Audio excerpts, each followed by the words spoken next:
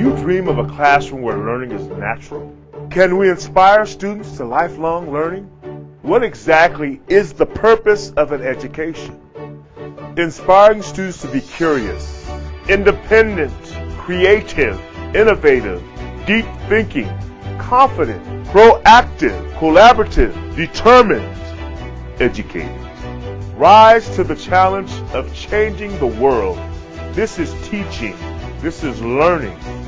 This is who we are. Welcome to the Tabletop Inventing Podcast. Do you have to be a techno geek to start a makerspace? Why are school makerspaces a great social equalizer? How large a log can a small SUV pull? And what is Steve's favorite kind of chainsaw? Tune into today's episode to find out the answers to these and other questions. Happy New Year, Innovation Nation! It's still January, so take advantage of this fresh start to set some goals. If you've had trouble making New Year's resolutions and not keeping them, perhaps try something new this year. Instead of making mere resolutions, set some concrete goals. It is more possible than you think. I just finished setting my goals for 2015 at the end of December. It isn't too late even now. Go look up Your Best Year Ever by Michael Hyatt. This is the second year I've used his course, and it really works. I'm not receiving a commission or even an affiliate kickback from him for this. I just want you to realize your dreams.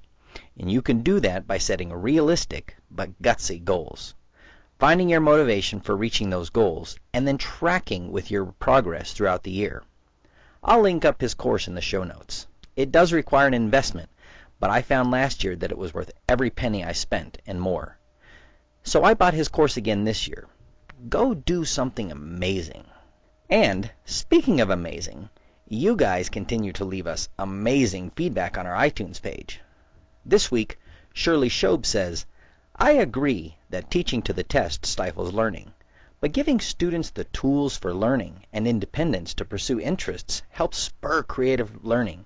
It's the stuff of new inventions. This type of learning excites me. Well, thank you, Shirley. We appreciate the high praise, and we'll strive to live up to it. We also want to share this week that we've started a new Stitcher on-demand radio page, so just go to the Stitcher site and search for Tabletop Inventing.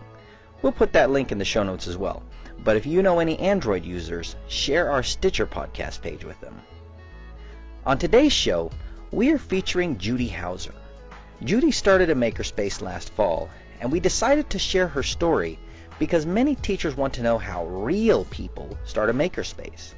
I suppose that's no offense to mad scientists like me, but we do want to spread the word that makerspaces can be started by anyone with a big idea. So without further ado, Judy Hauser. So my guest today is Judy Hauser, and she is the lower school librarian at Holy Trinity Episcopal Academy in Melbourne, Florida. And she says that she loves sharing great books with her students and learning about new technologies.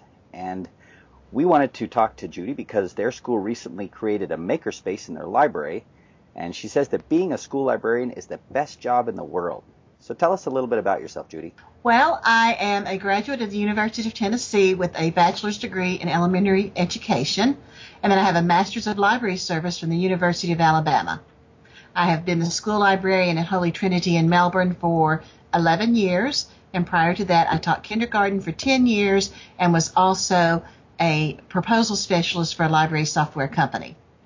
A proposal specialist? Yes, that means that consultants that were looking to buy a software system would send me a list of about 100 questions, and I would answer whether or not our system could do those things.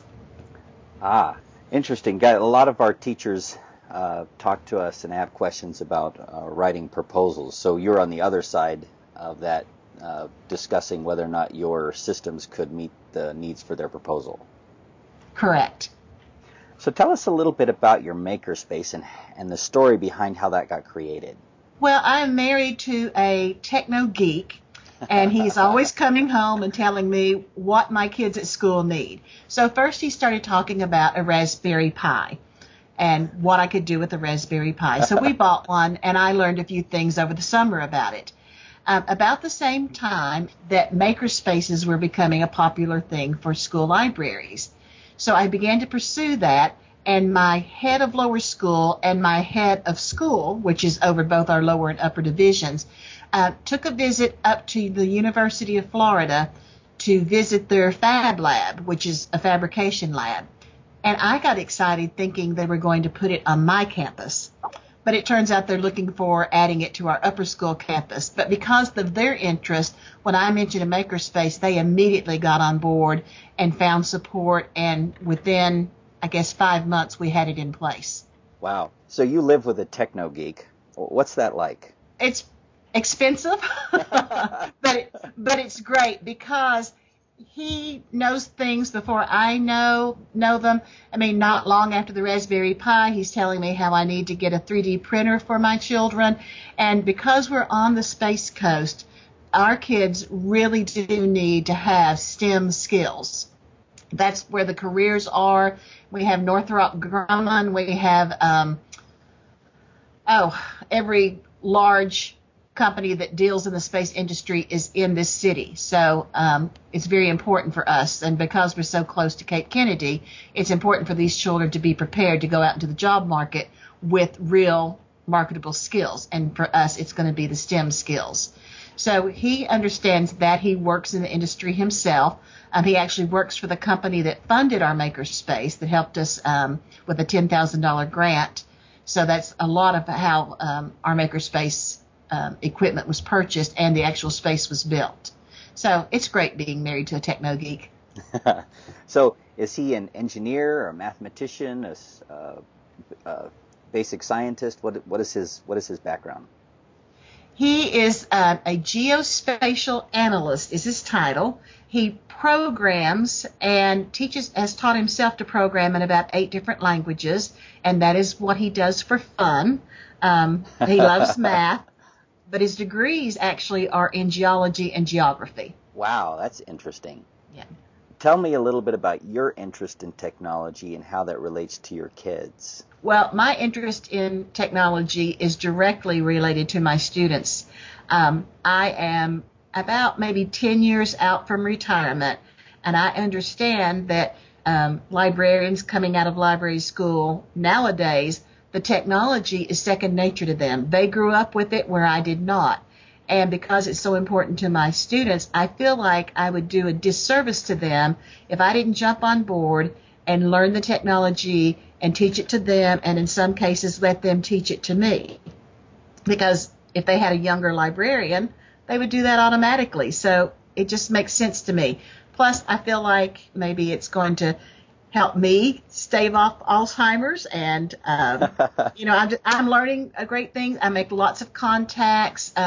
Have just gone to some great conferences, and it's been a lot of fun for me to learn these new things. How long have you been looking into maker education and maker spaces? I would say just about a year. I probably started around Christmas last year. In June, I went to ISTE, the International Society for Technology and Education Conference, and I learned so much there. My administration is very much on board with technology. In addition to our makerspace, we also have a STEM lab where classes are taught, scheduled classes are taught, and then we have STEM lessons in the classroom as well. So I would say just about a year. I'm fairly new to the maker movement. So it sounds like you're game for all kinds of new stuff. Has this always been the case, or is this kind of a recent dawning of a thought? I think I've always been game to learn new things. When I first went to work for the company that I did proposal work for, it was 30 years ago, and even just manipulating a computer was new to me. But it just makes life so much easier, and it just keeps getting better and better, so why not learn it? So I have a confession to make. So I'm the techno geek in our house, and my wife is the teacher. So I evidently have a lot to learn on the teaching side. As someone who didn't come at this, as a techno geek, what was the hardest thing getting started with the makerspace? The hardest thing getting started was learning the technology, learning how to use the Raspberry Pi. I bought a Makey, And I think part of it was my expectations. I thought it would be like a Bill Gates moment, that I would be somewhere 20 years from now and some millionaire child would say, oh, I owe it all to Mrs. Hauser who let us have a makerspace in the library. But the students have been a little more reserved getting into using things on their own. They really are waiting for some guidance, but once they see what it can do, then they take off. So I have used a lot of YouTube videos to show them what other people are doing with the technology. And when they see all the possibilities, then they're getting in there and getting involved. Interesting. So you're finding that the students need a little bit of a creativity prompt, or maybe a technology understanding prompt? Right. I think they just need to see it modeled. That's the first step, is they need to see it modeled. We have a makey, which turns anything into a key. As far as operating a computer system, you can use it, to hook up to 8 bananas and play a song on the keyboard on the computer. But they didn't understand that you had to have a ground to make the circuit connect. Once they learned that and they saw that, then they knew all the directions to go in. I also find that they're most likely to read the directions last. So if I put up, go to this website, no, they want to try to fiddle with it till they figure it out. They don't want to read the instructions. Well, my wife would say that sounds familiar. Yes. Well, and it's familiar for me too, because my motto is, if all else fails, read the instructions. So tell me about some of the projects that the students have done in the makerspace so far. Well, we've only been fully operational since maybe October. And because the 3D printer is a novelty and a new thing in our school, I wanted everybody first grade through sixth grade to be able to create a project with it. So we settled on a backpack tag, and they can put whatever edifying word or initials or whatever they want to on it. And we used a program called Tinkercad, which is free, and everyone designed a backpack tag, and then we printed them out. That gave them the skills for using the 3D printer, and then from there they could go on and design anything they want. I've had one child design a spoiler for his remote control car that got broken. One child designed a stand for their Lego figures, and then I've had children design like a model of the Lincoln Memorial. They can get complicated pretty quickly, but it's exciting to see what they do. So what's your favorite part of the makerspace? My favorite part of the makerspace is the makey, just because there's so many things you can do with it, and it's lots of fun. The printing is exciting too, and there are so many additional projects that you can do. There's a program where students partner with a hospital, and they print out the parts for a prosthetic hand that will actually be used for a child who needs a hand. And they give you the model, but then the students have to go in and adjust it to fit the aged child. So they tell you what the measurements are, and they go in and they manipulate the pattern, and then they print it out, and then we send those parts to the hospital, and they will put it together to make the prosthetic hand. So there they're seeing that they have skills that are actually benefiting someone else, that it's not just printing out something for fun, it's actually printing out something that is useful. So how much have you guys done with that? Is that the Enable platform the Enable website that you guys are working with, or is it another one? No, it's Enable. So, and we're going to start that after Christmas break. We have 3 boys in 3rd grade that need a challenge, and so our goal is to get them up and running with that, and then they will teach the rest of their classmates how to do it. That's excellent. We find that teachers, when faced with this idea of, someone says, hey, you need to create a makerspace, they don't really know what to make. But when you start from this idea, wow, I think we should have a makerspace, and you start getting all of these ideas, and then you go, talk to someone and get them on board, and then you go get the tools and you get the students involved. That trickles down to the point where you just said the boys needed a challenge, and you're going to get them started, and then they're going to run with it and teach the other kids. And that's what, right. That's just so powerful to see the kids going from being a learner to being an instructor. Yes, that's how we did with our 3D printer originally, is I had the children design their project on Tinkercad, and then they would need to put it on an SD card, so they would have to transfer it from an STL file to a 3XG. I would show the first student. He would show the second would show the third. So instead of me having to be involved with 18 children at one time, I only had to be involved with the first one. Wow, that is excellent. So you said that your inspirational quote was, "Imagination is more important than knowledge, for knowledge is limited to all we now know and understand, while imagination embraces the entire world and all there will ever be to know and understand." Why does that quote inspire you? Well, I think imagination is just amazing because we just have no idea and could not even conceive of how far what we learn would go. We learn more now every day than probably people did 100 years ago in a year. And I like to tell my students about Laura Ingalls Wilder, who wrote the Little House on the Prairie books. She was born 3 years after the end of the Civil War and died the year that I was born. She saw both world wars. She saw the invention of the car, the invention of the airplane, the invention of the computer, the television. She went out west in a covered wagon and could fly back east in a jet. Okay, I was born the year that she died, and I will see much more and much more marvelous things than she saw in her lifetime, and the changes in her lifetime were pretty fabulous. Wow. I guess I hadn't thought about that recently, but my grandma used to talk to me about plowing the field with their mule, and because she grew up in Iowa. And that is a fantastic change, because that's exactly what happened with her. Is, she grew up with this type of technology and then moved out to California. And then when they came back, when I was a kid, and moved back east, because I grew up in North Carolina, they flew back in a plane. And I never thought of it that way. That's the way the change happened. Right. And when I was growing up, it was a big deal to call my grandparents long distance because of the expense. And now we're, talking over the computer. It's pretty amazing. So we've danced around this a little bit. One of the questions that I like to ask as we start moving into the podcast a little further is, the computer now is out there. So, we're on Skype. We're recording this across, the internet, which didn't even exist when I was a, kid growing up. With all of the tools that are out there, Google and Wikipedia and all the e-learning websites, what does it mean in this environment to be educated?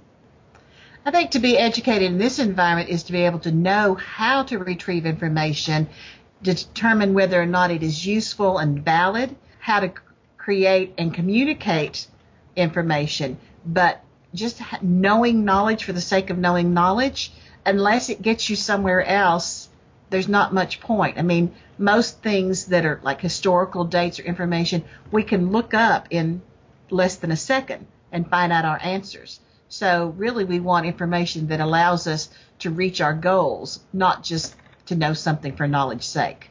Is that a big shift in our educational thinking, or is that something we've always done? I think it needs to be a big shift in our educational thinking. My concern is that we continue to teach the same things that we've always taught, and then we want to add these new technologies and new things, and teachers feel overwhelmed, like there's just not enough time in the day. So I think we need to look at what our goals are and what we are teaching as far as content, and determine, do we need to let something else go in order to incorporate the new? That's an interesting perspective. I think you're onto something there.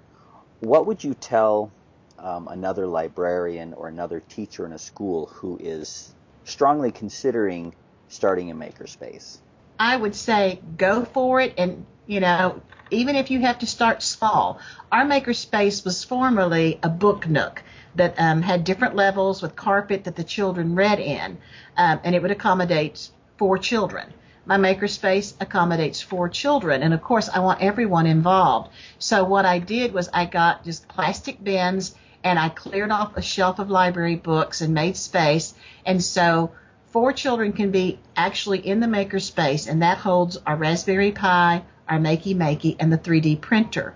but I have 12 computers that they can go to create their 3D prints. And then they have bins of items like little bits and erector sets and snap circuits, and I guess there's maybe 14 different bins over there that they can use to take to the tables, and then they're collaborating. Before we began the makerspace, when I finished a library lesson, students that weren't into reading just wanted to sit around and talk or could be distracting.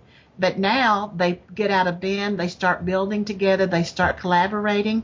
We actually took a small train table and put it in the library workroom, and students go back there to create a Rube Goldberg machine. And they love creating the Rube Goldberg machine. So I don't want you to put any students on the spot here, but if you were to pick one student and looking at how they interacted with the library a year ago before you did this, or maybe even 6 months ago before you did this, and today, what differences have you seen in that particular student?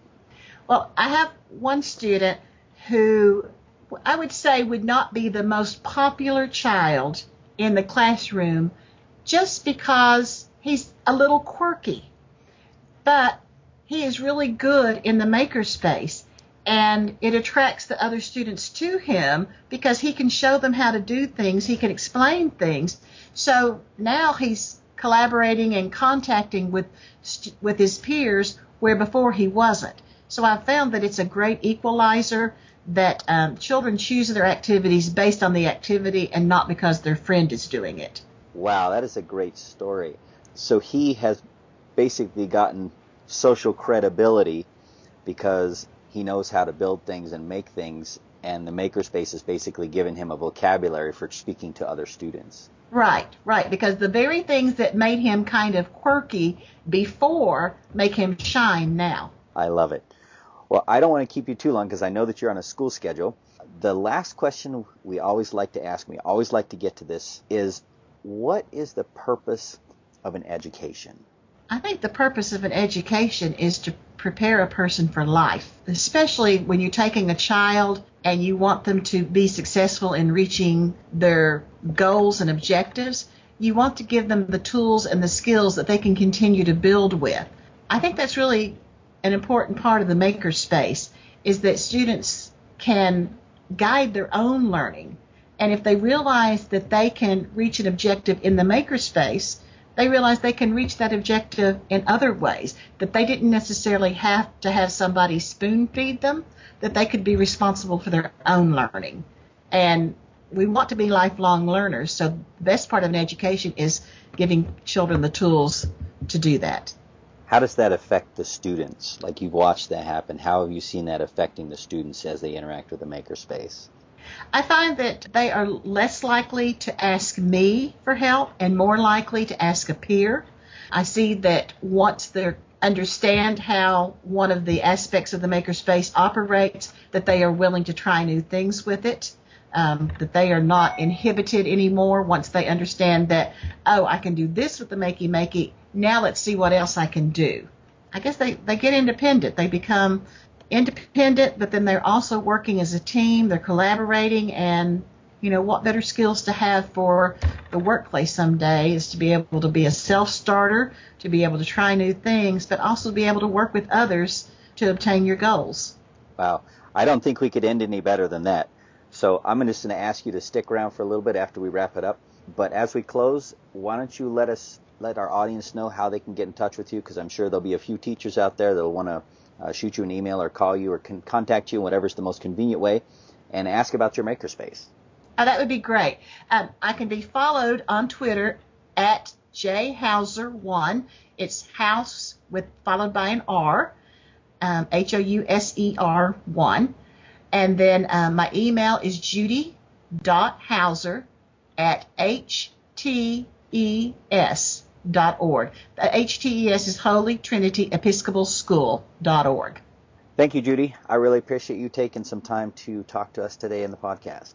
Thank you, Steve. It was my pleasure. If you've never heard a good chainsaw, I'll link up a video showing the sound and power in the show notes. Now, I'm no pro at this, as my friend Garrett would no doubt tell you. He's a real pro. He climbs, cuts, tops, and pretty much knows the whole timber industry backwards and forwards. I'm not quite as cool as Garrett with a chainsaw, but I'm still a little bit of a chainsaw snob, and biased toward Husqvarna. A still is still a good saw. But I digress. Cutting and moving wood from the forest to my home is a very satisfying experience. It sort of makes me feel like Paul Bunyan or Davy Crockett. It reaches down to some sort of primal part of my soul that needs to feel powerful. Or maybe it's just being macho, like my wife says, as she smiles and bats her eyes at me. I don't know exactly, but I know I like it. Sometimes there just aren't great explanations for some of the things we like. We just do. I probably like the whole gathering wood process because it makes me feel manly.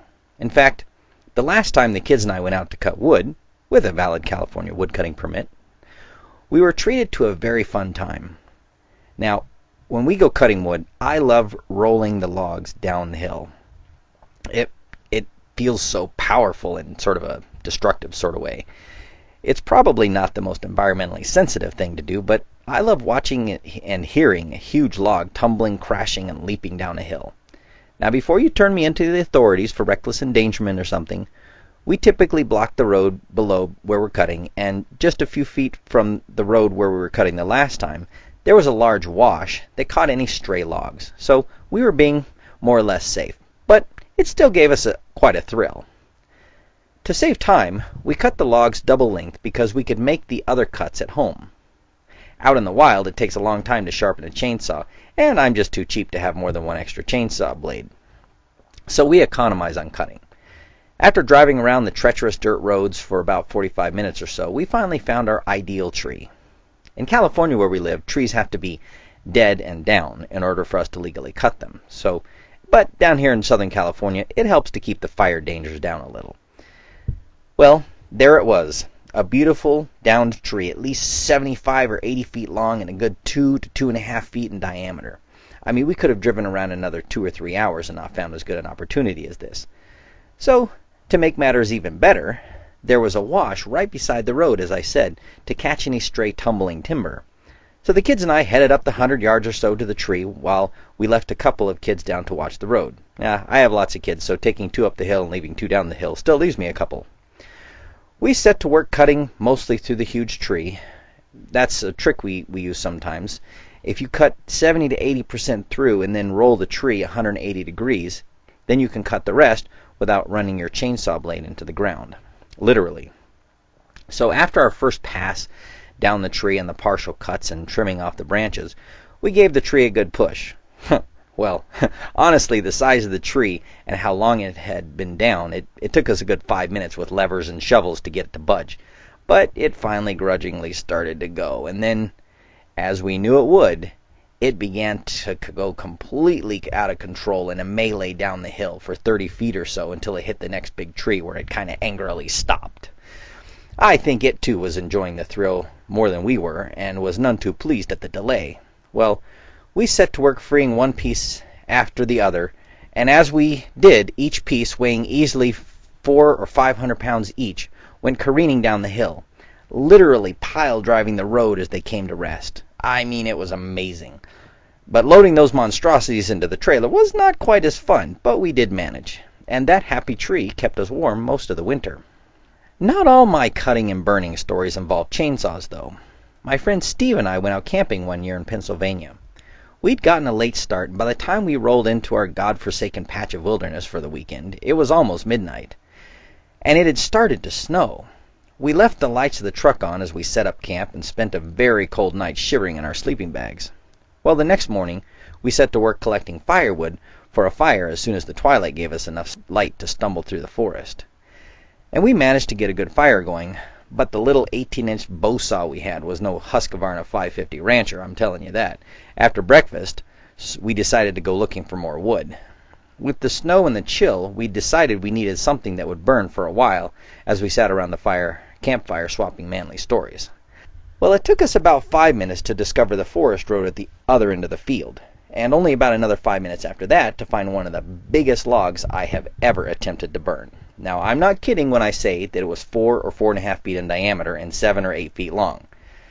Well, if you do a little bit of algebra, you can convince yourself that at 30 to 40 pounds per cubic foot, this log was somewhere between 3,000 and 5,000 pounds. Now that would burn a long time, we decided. Now, of course, the only possible way for us to get that log to the fire pit was to use the truck we brought.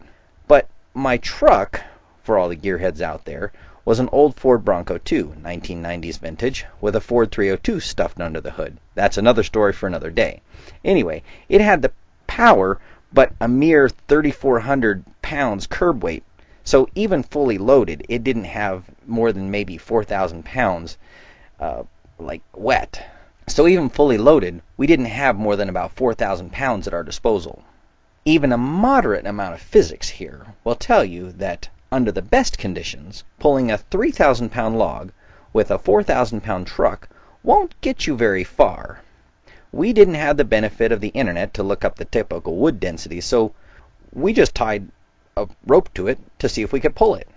And as you would expect, we just ended up spinning the tires, literally. However, never underestimate a scientist on a mission. We did find a way to drag that silly log 150 to 200 yards to our fire without taking advantage of rolling friction versus dragging friction. How, you might ask? Well, every good physicist knows that even a small object, when colliding with a large object, has the potential to move the large object somewhat. No, we did not ram the log with my beloved truck. We simply found out that the rope we had was capable of several thousand pounds of tension as we got a running start with the truck. We would back the truck up to the log until the bumper touched, and then we gunned it, and when the rope was fully extended, it would stretch 4 or 6 feet, and then the log would hop forward 3 or 5 feet. It took us a little patience and some time, but we managed to get that log all the way to the fire, and it burned all day and part of the next. And when we left, we had to put the fire on the log out because we only managed to burn less than 20 or 30% of it. And Steve and I always wondered what the next campers thought of our rather large offering by the fire pit. By now I'm sure that you are wondering about the morals of this story. Crashing logs causing mass carnage and wastefully burning 30 cubic feet of wood just to keep 2 camping buddies warm for a day and a half. These are not the moral of this story, but they are related. As humans, we seem to need significance. Doing big things excites us, while trifles only mildly amuse us for a few moments. The campfire story is now about 10 years old, but I still get a kick out of remembering it, and more so when I tell it. I love the thought that I did something ridiculous and audacious. Why is that? I'm fond of saying by now that I'm not a spiritual advisor or metaphysical prognosticator. However, I have observed myself, read books, and watched quite a few people, including my kids. And we all seem to need some sort of a purpose. I'm not sure why, but doing something significant, even though it may be as simple as cutting a little firewood, just ignites the imagination and gets us moving. That motion and meaning pushes us to do things that sometimes are downright ludicrous. But I'm a firm believer in the quote by George Bernard Shaw. The reasonable man adapts himself to the world. The unreasonable one persists in trying to adapt the world to himself. Therefore, all progress depends on the unreasonable man. Go do something big this week. It wouldn't hurt if you did a little physics or engineering along the way. You'll feel great. Have you been enjoying the Tabletop Inventing Podcast? Have comments or questions you'd like us to address? Contact us, and we'll think through the comments and answer your questions here in the podcast. And be sure to let us know if you'd like a shout-out or to remain anonymous. You can share your comments and questions at www.ttinvent.com/podcast or by emailing us at podcast@ttinvent.com. Let's discuss your thoughts and questions. Join us again next time when we will again seek to answer the question, what is the purpose of an education? And as educators, how do we awaken the inventor in each of our students?